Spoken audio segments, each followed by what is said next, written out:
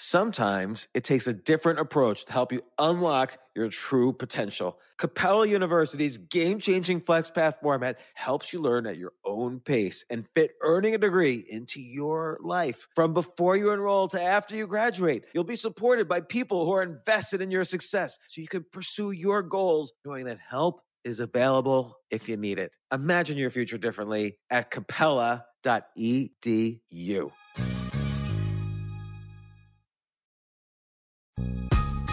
This isn't your average business podcast, and he's not your average host. This is the James Altucher Show on the Stansberry Radio Network.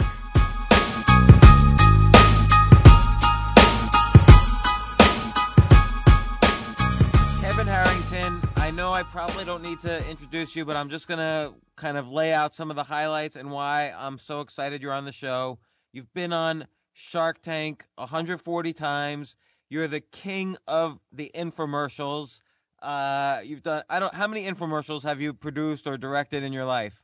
Well, it's over 500. It's probably closer to 700 nowadays. Been a lot. We had a lot of fun doing that many. I mean, you've done Tony Little. Everybody in the country has seen at least one of your infomercials, and I don't even stay up late, and somehow I've watched 1,000 Tony Little infomercials. And Ginsu knives. What are some of the more well-known ones? Well, with Jack LaLanne Juicer, Tony Little. There's one running right now called the New Wave Oven, which has been huge. It's done over 500 million. Of course, we did George Foreman. We did a fishing lure called the Flying Lure, the Medicus Golf Club. So I think what I'm excited about in my career is I really covered every spectrum. I did the first acne infomercial with Pat Boone way back. That was back in the 80s. Then I did the Food Savers. I've done kitchen. I've done beauty. I've done fitness with Tony Little. The Jenners, Kim Kardashian, Bruce Jenner, Kris Jenner, Kim Kardashian. I did Kathy Hilton, Paris Hilton, the whole beauty line with the Hiltons. So wow. I've done beauty, hardware, Billy Mays. I discovered Billy Mays in the early 80s. We did the dual saw, which is still running to this day, fishing lures, the Flying Lure. So golf, fitness, fishing, beauty, housewares, hardware, crafts, you name it. I love it. It's been a great 30 years and still running. And I have so many questions that I think the listeners will really benefit from. But the first question I have is for you personally. Like, you must have seen many people rise up from nothing to creating a product and then making millions of dollars. Like, you've seen their lives change. Like, what were some? Yes. What are some examples like where you've just seen just incredible changes in people's lives?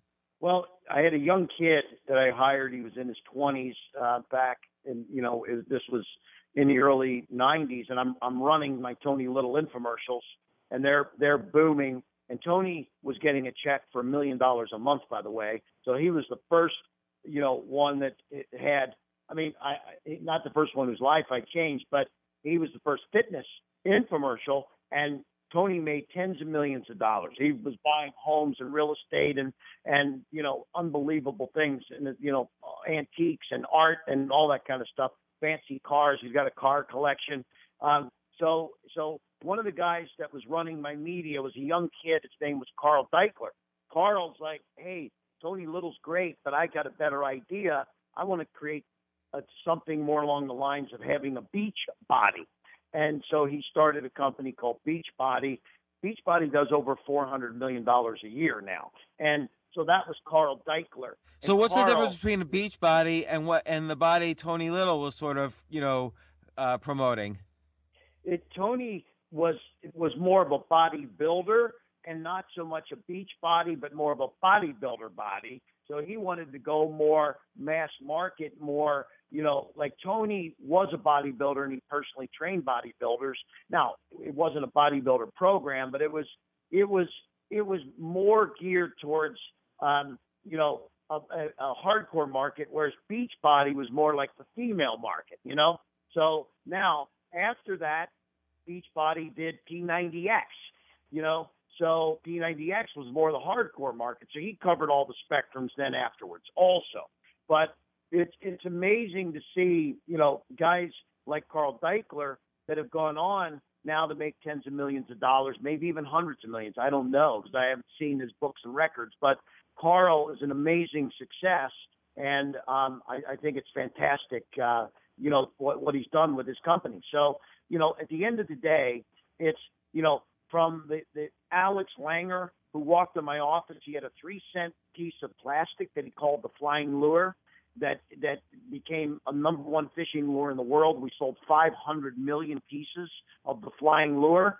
Carl bought radio stations and boats and cars and homes, and he made tens of millions of dollars. It was an amazing success for the gentleman. So this fishing lure, like, obviously it was a cheap item. Like, what caught your eye? Like, what did you like about it? What did you like about the guy? Like, how did you see? Okay. What vision did you see as soon as he walked in the door? He walks in my door. He slaps this thing on my desk. He said, "Here's a fishing lure." So what's it cost to make that little piece of plastic? He said, 3 cents. I said, "Why is this different than any other lure in the market?" He said, "Every other lure in the market hits the water, drops straight down. It's gravity."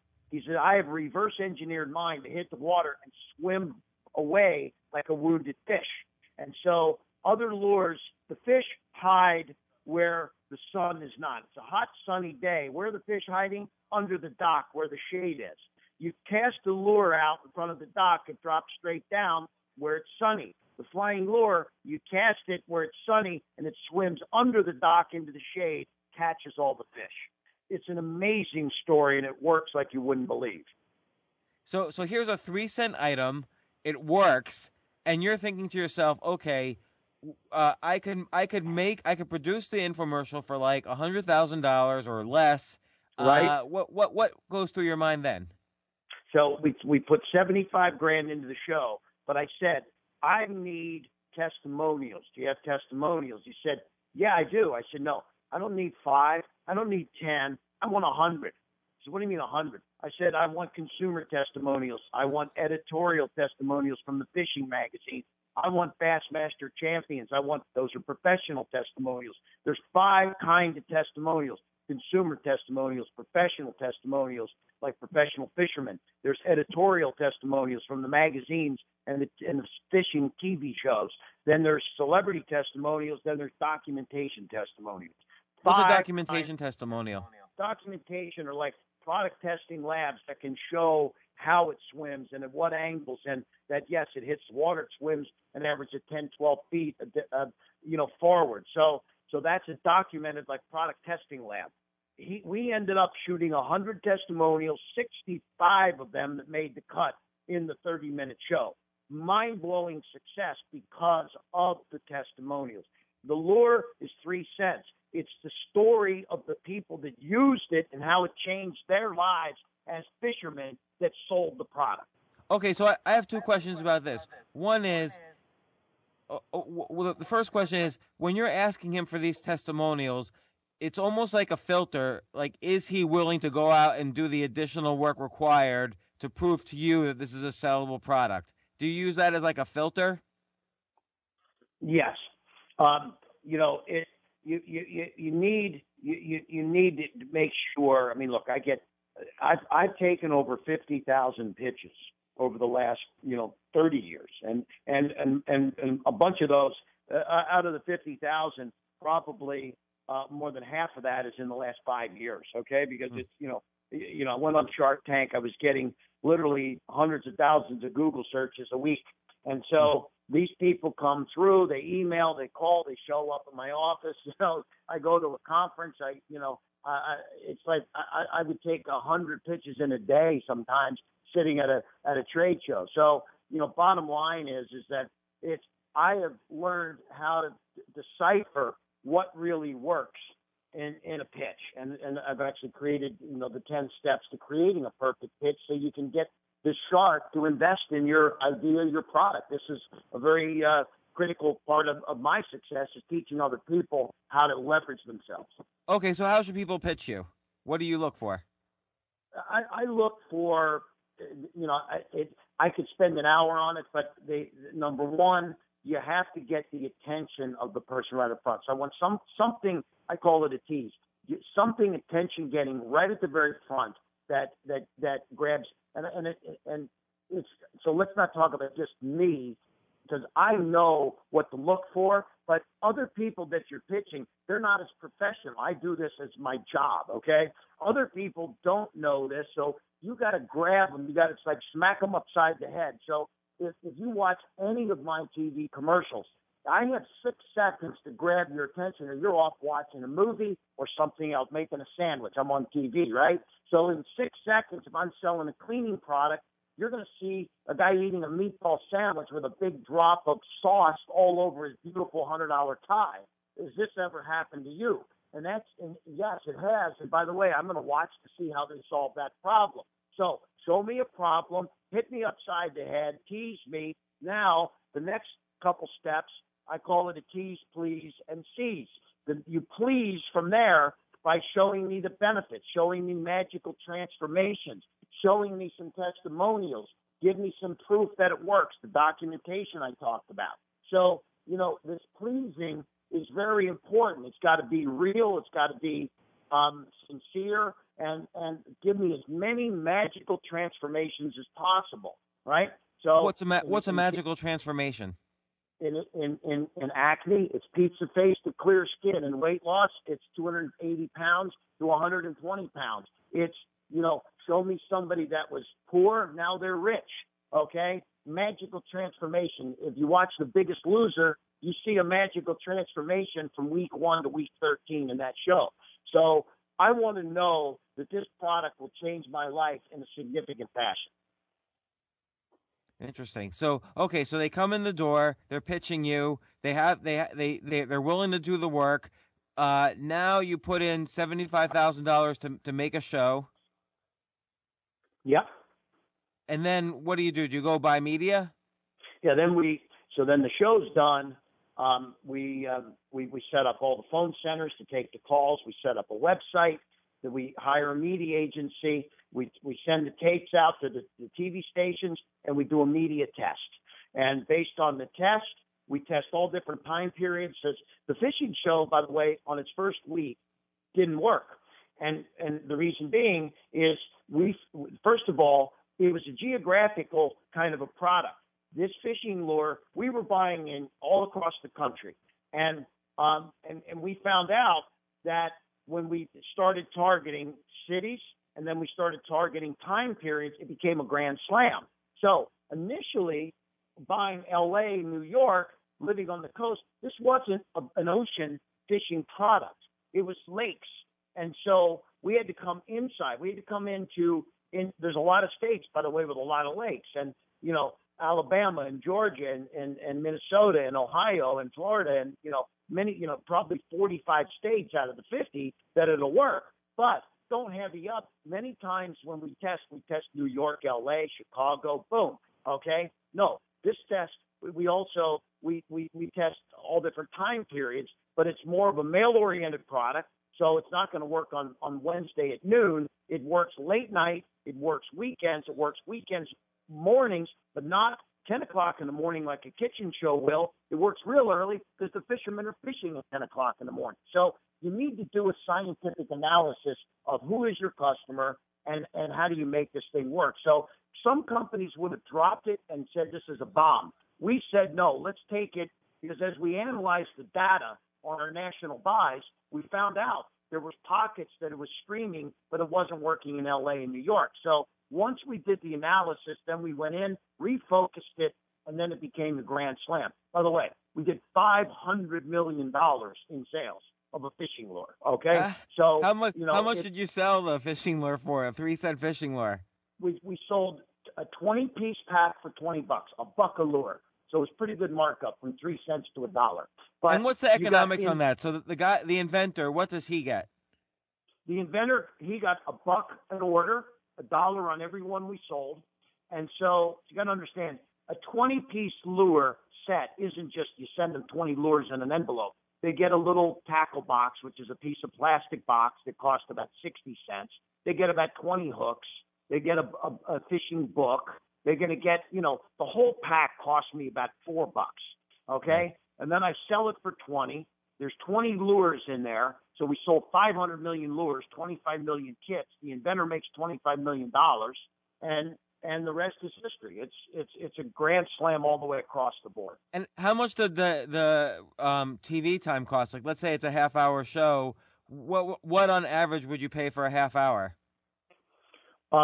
It's across the board, but TV time runs anywhere from 30 to 50% of the cost of goods.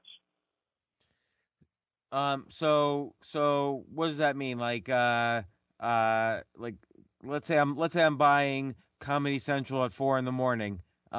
What would that cost me? If you buy Comedy Central at 4 a.m, that might cost you $2,000. If you buy Discovery Channel at 8 a.m, that might cost you $30,000. Okay, so it all depends on the network. Fox, you can buy Fox Business for $3,000, but Fox National, where you're in all Fox affiliates, is $150,000. So, I mean, there's time periods all across the board. But let's just say that if you're spending $5,000 for a media buy, you're going to generate between $10,000 and $15,000 in credit card orders instantly, including your internet sales. So obviously, you're looking for things that are totally scalable and easy to make. So this fishing lure was no problem to make them, ship them, and so on. You're looking for a guy who's going to go out there and get all the testimonials and put in a lot of the hard work. You're looking for things where obviously it's incredibly useful. There's a sort of stigma associated with infomercials that a lot of these products, are somehow not high quality enough to be real big brand products. Although now you're seeing the big brands get into the infomercial business. Is that kind of crowding you out a little bit? It's let's put it this way. When Arm & Hammer bought OxyClean for $365 million, they realized this was a huge industry and an industry that builds brands. So, Arm & Hammer, they have been utilizing this industry for a number of years now.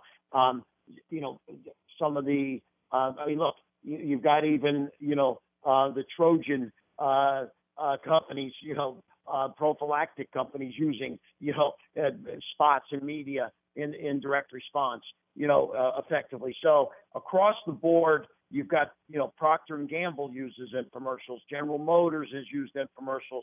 Branded companies are now utilizing infomercials because it's a direct, the marketplace has moved more towards seeing direct benefit from the advertising. This is one of the reasons why Facebook, they're having issues with some of their advertising because, hey, look, people don't want to just spend money on Facebook. They want to know that they're directly getting benefits. And so show me that I'm getting a direct benefit, and I'll buy some time. I'll buy some, right?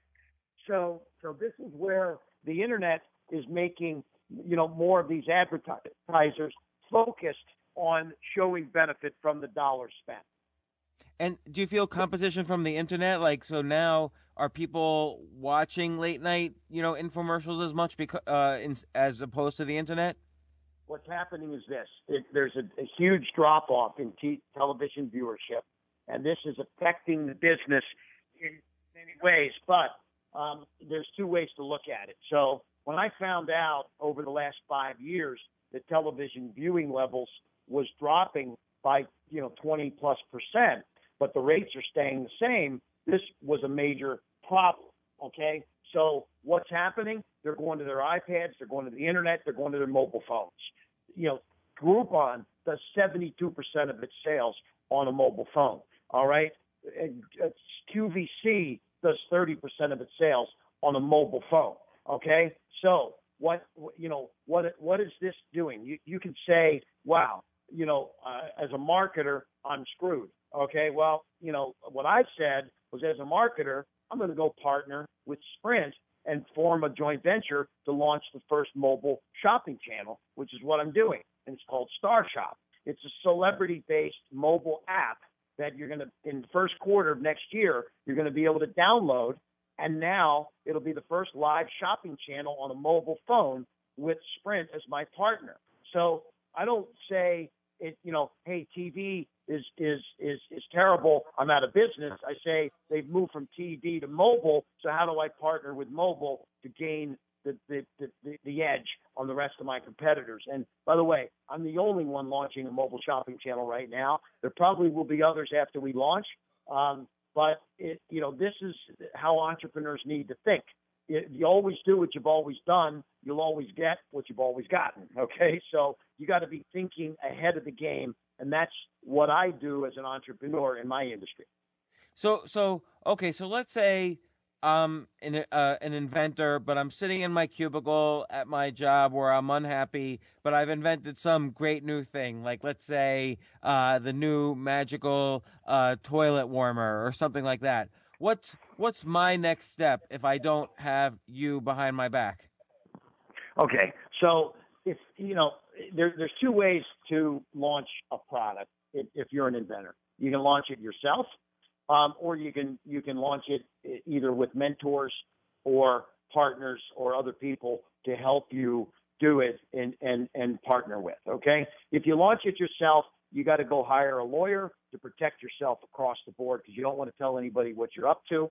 So get trademarks, get URLs, get patents wherever necessary. Okay. Then you need, if you're gonna launch the product into the marketplace, you need to get manufacturing assistants. You got to get engineers. You got to get molds made. You got to get manufacturing. You got to, and so now that's second. So the first phase is the legal preparation phase. The second phase is manufacturing phase. Then the third phase is distribution phase. Where are you going to sell this? You're going to sell it to retail. You're going to sell it to the shopping channels. You're going to sell it to catalogs, or you're going to sell it direct on TV yourself with an infomercial. So, be prepared to put up millions of dollars to do all that because now you need inventory. And if you're going to sell to Walmart, they order 100,000 pieces. If it costs you $10 to make, you got to make 100,000 at $10. That's $1 million. Ship it in and then wait 60 to 90 days to get paid. So, be prepared to invest millions if you want to do it yourself. The other way is partner with somebody, whether it's me or somebody that's been in the business a while. We put up the money. We do the legal, we do the molding, we do the engineering, we do the manufacturing, we do all the connecting, and we sell it to the catalog companies, we sell it to the shopping channels, we sell it to retail stores, and we put it on TV, sell it direct to the public. And we partner, we pay a big royalty. In many cases, like I said, the fishing lure guy, he made $25 million. What's so bad about that? Okay, so you got to be careful. Sometimes people think, oh, I need to own it all. I want to control it all. And they end up over the next 5 years selling 100,000 pieces and losing money. How about selling 25 million pieces and making $1 a piece? So there's a big difference. Don't be afraid to partner with people that know what they're doing. Would you say that's a big source of failure for people, is that they're kind of afraid to have a small piece of 25 million as opposed to 100% of nothing? Yes, absolutely. I kind of see that myself, that everybody is sort of greedy for the pie as opposed to making the pie bigger. Yes, absolutely.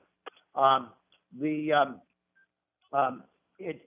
many people. I mean, I've sat with people. I've sat with inventors, and I said, look, I'll put up all the money, which is going to be millions, $2 to $5 million, and I'll go 50-50 with you. And they're like, oh, you want half the profits? I'm like, okay, I'm done. Goodbye. Okay, because listen, go get $5 million, and you're not going to end up with 50% if you try to raise money on your own. Because anybody that's going to, you go to venture capitalists and vulture capitalists and all of that, yeah, they'll put up $5 million, and you're going to own 5% of the company. So, you got to be careful how you do it. Don't be too greedy. Know when to hold them, know when to fold them. And when I mean fold, I mean fold for a good deal with somebody that gives you an opportunity to make a lot of money. So let's talk about folding them. So when has there been a case where you've put up, you've done the whole route, it looked like a great product to you, and then you had to fail quickly or else lose millions more? Yeah. So Chubby Checker walked in my office one day. Come on, baby, let's do the twist. and he said, Kevin, I've got a fitness product that's going to revolutionize America. You've done Bruce Jenner Fitness, Tony Little Fitness. I've got the fun way to exercise. It's called the Twisticizer. You're going to play music to your fitness and have fun while you're working out. And I put $500,000 up, and it was one of the biggest failures that I ever had. We failed fast and not cheap, unfortunately, but we had to just move on. And the good news is we didn't get so close to it that we kept putting more and more money into the deal. So what if he changed? What if he had changed his name just for the product, like Twisty Checker or something? Yeah, I said with a name like Chubby, we should have known that a fitness product was going to be a tough sell. Yeah, that seems hard. It's like that was one that we in hindsight could have done a little more testing on before we launched. How important is the celebrity? Like, take a look at like the George Foreman grill. Clearly, it was George Foreman and not the grill that sold that. Actually, I'll say this. It was a combination because he had a very good pitch. George loved cheeseburgers, but he got a little, paunchy after boxing and, his little belly, little belly there. And he's like, you know what? I got to get, I want cheeseburgers, but I don't want all the fat in the cheeseburger. So there was some very clever IP on the Foreman grill, intellectual property. It was a slanted grill. The grease dripped off, and it was called the Lean Mean Grilling Machine. So yes, it was George Foreman, but there was some good IP and a good story to the grill. So it was a combination. But I'll say this: sometimes a celebrity can sell a product that is not a great product, and it's all the celebrity. Other times, the product can be great, and if the celebrity isn't good, it can bomb, or if the celebrity isn't vested and sincere in his interest in the product. So there are, a lot of different ways to look at different projects and trying to decipher whether it's the product or the celebrity. But I believe having a good celebrity can be very powerful. So, like, take someone like a Kim Kardashian. She's sort of known for being a celebrity, but not much else. So how much social proof is there in having her say, I love this product? Well, look, she's transcended into becoming a superstar. So, and that's true. I apologize for saying she's just a celebrity, because she has taken that and built a business out of it. Yeah, I mean, look, I did Kim's first infomercial, and it actually was reasonably successful. Nothing to do with Kim, but it was a steam iron, believe it or not, and this is before she got hugely successful. But Kim today, because of the power of her social media, she has an influence factor. She's got products like nail products and beauty products and things like that have been okay in distribution because she has the ability with her muscle, social media wise, to drive some significant action. Okay. So, but at the end of the day, she also, in some cases, isn't taken totally, sincere on a lot of stuff because she has promoted a bunch of stuff. She had a diet product called Quick Trim. And if you look at Kim, she doesn't necessarily look like, she's like very slim. Okay. So I don't think that product ended up doing real well. So you got to be careful, what you're picking and how you're selling it for sure. So, I did a project with Joan Collins way back. It's a skincare product, and it was a disaster because she said, I'm not going to endorse this product. I'm like, what do you mean? We paid you $50,000. She said, well, I'm just here to host the show. I'm not endorsing the product. And it was a terrible disaster for us. I see. So you really need, so the testimonial aspect is really key on the celebrity side. Absolutely. Yes. So, again, if I'm the individual investor, I have some idea. I decide, okay, Kevin says I should partner with somebody. Are there a lot of people I can go out to partner with? Like, how do I find, the Kevins of the world, the Kevin Harringtons of the world? I just came from a conference in Vegas. It's called ERA, Electronic Retailing Association. And ERA is There's 5,000 people there from 100 countries, and this is the one place that you can get all the information, all the players. Literally, like I said, thousands of people, distribution around the world. And I'm one of the founders of ERA in 1990 with Greg Ranker, and it's without a doubt the place to go to find how to who to partner with, how to partner, and all that kind of stuff. So highly recommend tuning into that. If you join ERA or you call ERA for information, they can kind of tie you into who are all the players and all the movers and the shakers. And how does kind of the infomercial approach compare to, let's say, the multi-level marketing approach? Well, multi-level marketing, if you take a product, you can sell a lot of product in multi-level marketing. It's not as TV branded. What's beautiful about the infomercial approach is that, Snuggie was a blanket with arms, okay? If you'd have sold that in MLM, I don't see why or how you could have sold 25 million of them the way Snuggie did. The power of TV created a juggernaut marketing campaign that took that global, and they were creating pub crawls and social media, and it was just unbelievable, the power of that product. So, I believe that there's nothing more powerful than an infomercial. I've had campaigns I was spending $1.5 million a week in media to sell those products on TV, but then building huge brands for the back end and retail and all other forms of distribution. So it's a very powerful way to create the brand. So, when you were on Shark Tank, would you be thinking to yourself, oh, before I invest in a product, this is something I can do an infomercial and really blow out? Would that be sort of the structure of your deals on Shark Tank? Yeah, what I look for, there's a couple things. Number one, the beauty of Shark Tank is you're on ABC Network, so you're instantly getting the power of ABC. Secondly, I'm saying, how do I leverage that and take the product to utilizing the first ABC connection to now leverage that to other media and other TV shows, on newspapers, magazines, etc. So I would take a product from Shark Tank, I'd take it to a trade show, and say, as seen on Shark Tank, then we would get the interest level from all of the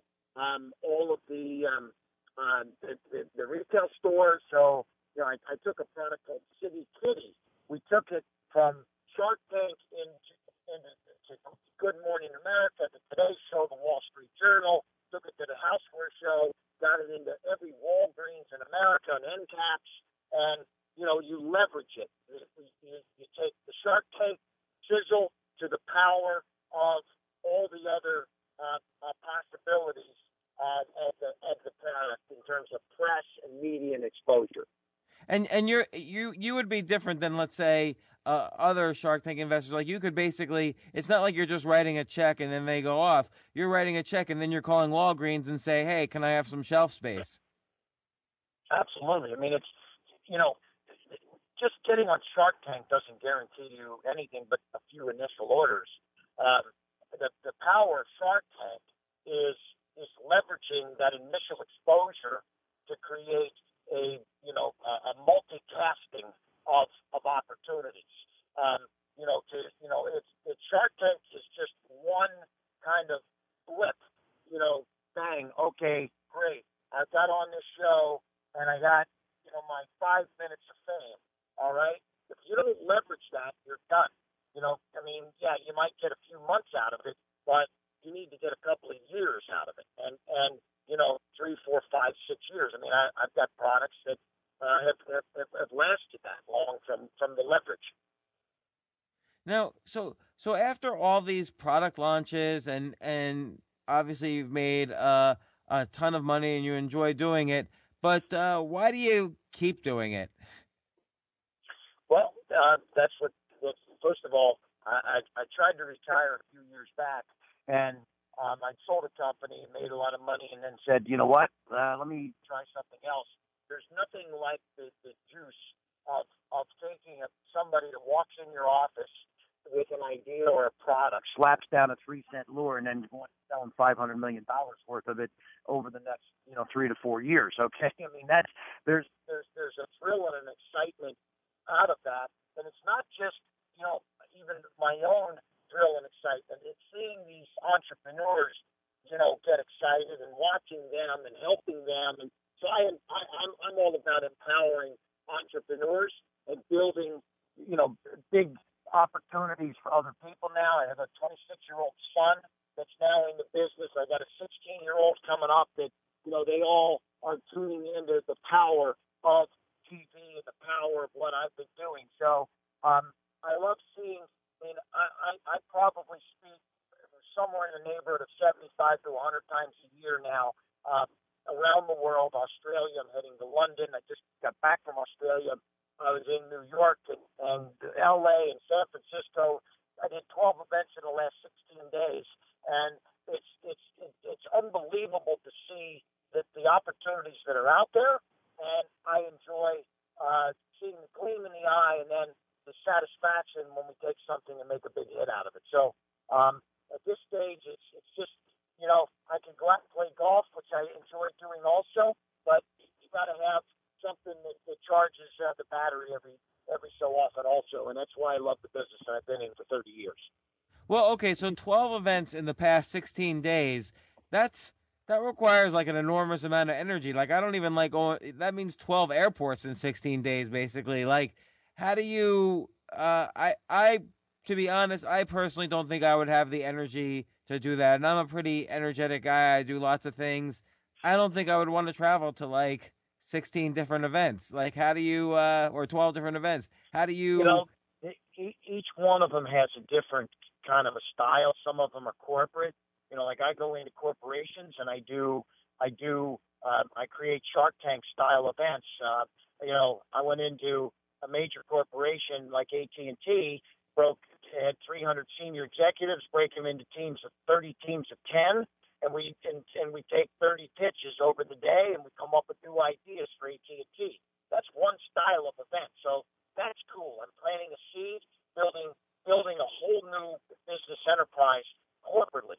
Then I do the Chamber of Commerce kind of events, and I do entrepreneurial organizations. Then I do more inventor type of events. So across the board. And I'm also one of the founders of the Entrepreneurs Organization. So that's another style of event. So I'm not doing the same thing over and over and over. Each one has kind of a different and not 16 different events, but probably 5 or 6 different styles of events. So, and by the way, I don't do that every month. This happened to be a very aggressive schedule. And it was like, I just got on this roll, and I'm like, one to the next to the next. So I've got 2 weeks off now, and that's now I can rest and take it easy. So it's sort of motivating and empowering in the process. Just as an aside, like, and thinking of George Foreman, it always strikes me as interesting. 80% of people know George Foreman from boxing, say, and 20% say know him from the grill. But I would bet you most of his net worth, like 90% of his net worth, comes from the grill. And it's always interesting to me, at a certain point, nobody ever really knows where people know what they did professionally, but nobody really knows where people made their money. Like, people know William Shatner from Star Trek, but they don't know he made his money on Priceline, as an example. And I wonder if that's true, or do you think that's true for like most sort of celebrity people out there? Look, George Foreman made $137 million on the grill. So he made money in boxing, but he made more money by far on the grill than he did for his entire career in boxing. So, without a doubt, Priceline is made Shatner fortune. So, yeah, but this is the thing. People's career, it isn't it isn't just about, even myself, like, I'm an infomercial guy, but I'm involved in 20 plus companies. I sit on board of directors, and I get stock options and stock and monthly fees. And, there's a guy named, have you ever heard of Gary Vaynerchuk? Vayner Media. Okay. Well, Gary Vaynerchuk, he's been on my podcast. Yes. So Gary he gets involved with the Ubers of the world at the very beginning, and he gets a little bit of stock. I think he made tens of millions of dollars on that. So people build their brand, they make money. You got to leverage yourself, and that's what entrepreneurship is all about. So I've got to run in a minute here, but I'm really excited about having a chance to talk to all your folks here today. There's some just tremendous opportunities out there, and I'm happy to have a chance to say hello to everybody. Well, I'm very excited you came on. I do want to recommend people get your book, Act Now, How I Turn Ideas into the Next $1 Million Product. And is there any particular product that's your favorite right now? Right now, that's a good question. I would say there's the new wave oven it's an infrared technology. It's been around for a while, but it's been so successful that it's kind of one of those items. It's been just two Korean engineers that came up with this idea of putting an infrared technology into a cooking system, and this is hundreds of millions of dollars. Then that's one of the big ones. There's also now a new vertical grill with the Ronco company that I'm involved with as an investor. So it's always hard to just say one, but let's pick those two for now: the new wave oven and the Ronco vertical grill. How about that? I love it, and I love how these are just good traditional products as opposed to the latest Silicon Valley like high flying valuations and so on. Just good American entrepreneurialism. You got it. All right, thanks a lot, Kevin. Man. I really appreciate you coming on the show. You bet, buddy. Take care. Bye-bye. Bye. For more from James, check out the James Altucher Show on the Stansberry Radio Network at stansberryradio.com and get yourself on the free insiders list today.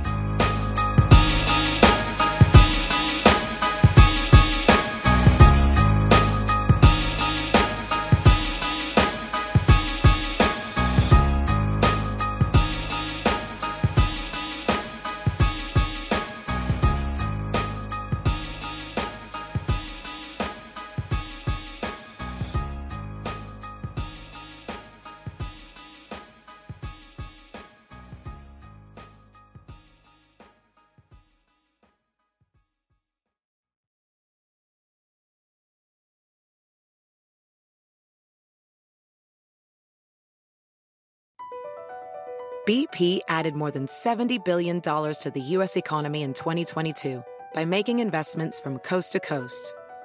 Investments like building charging hubs for fleets of electric buses in California and starting up new infrastructure in the Gulf of Mexico. It's and, not or. See what doing both means for energy nationwide at bp.com/investing in America.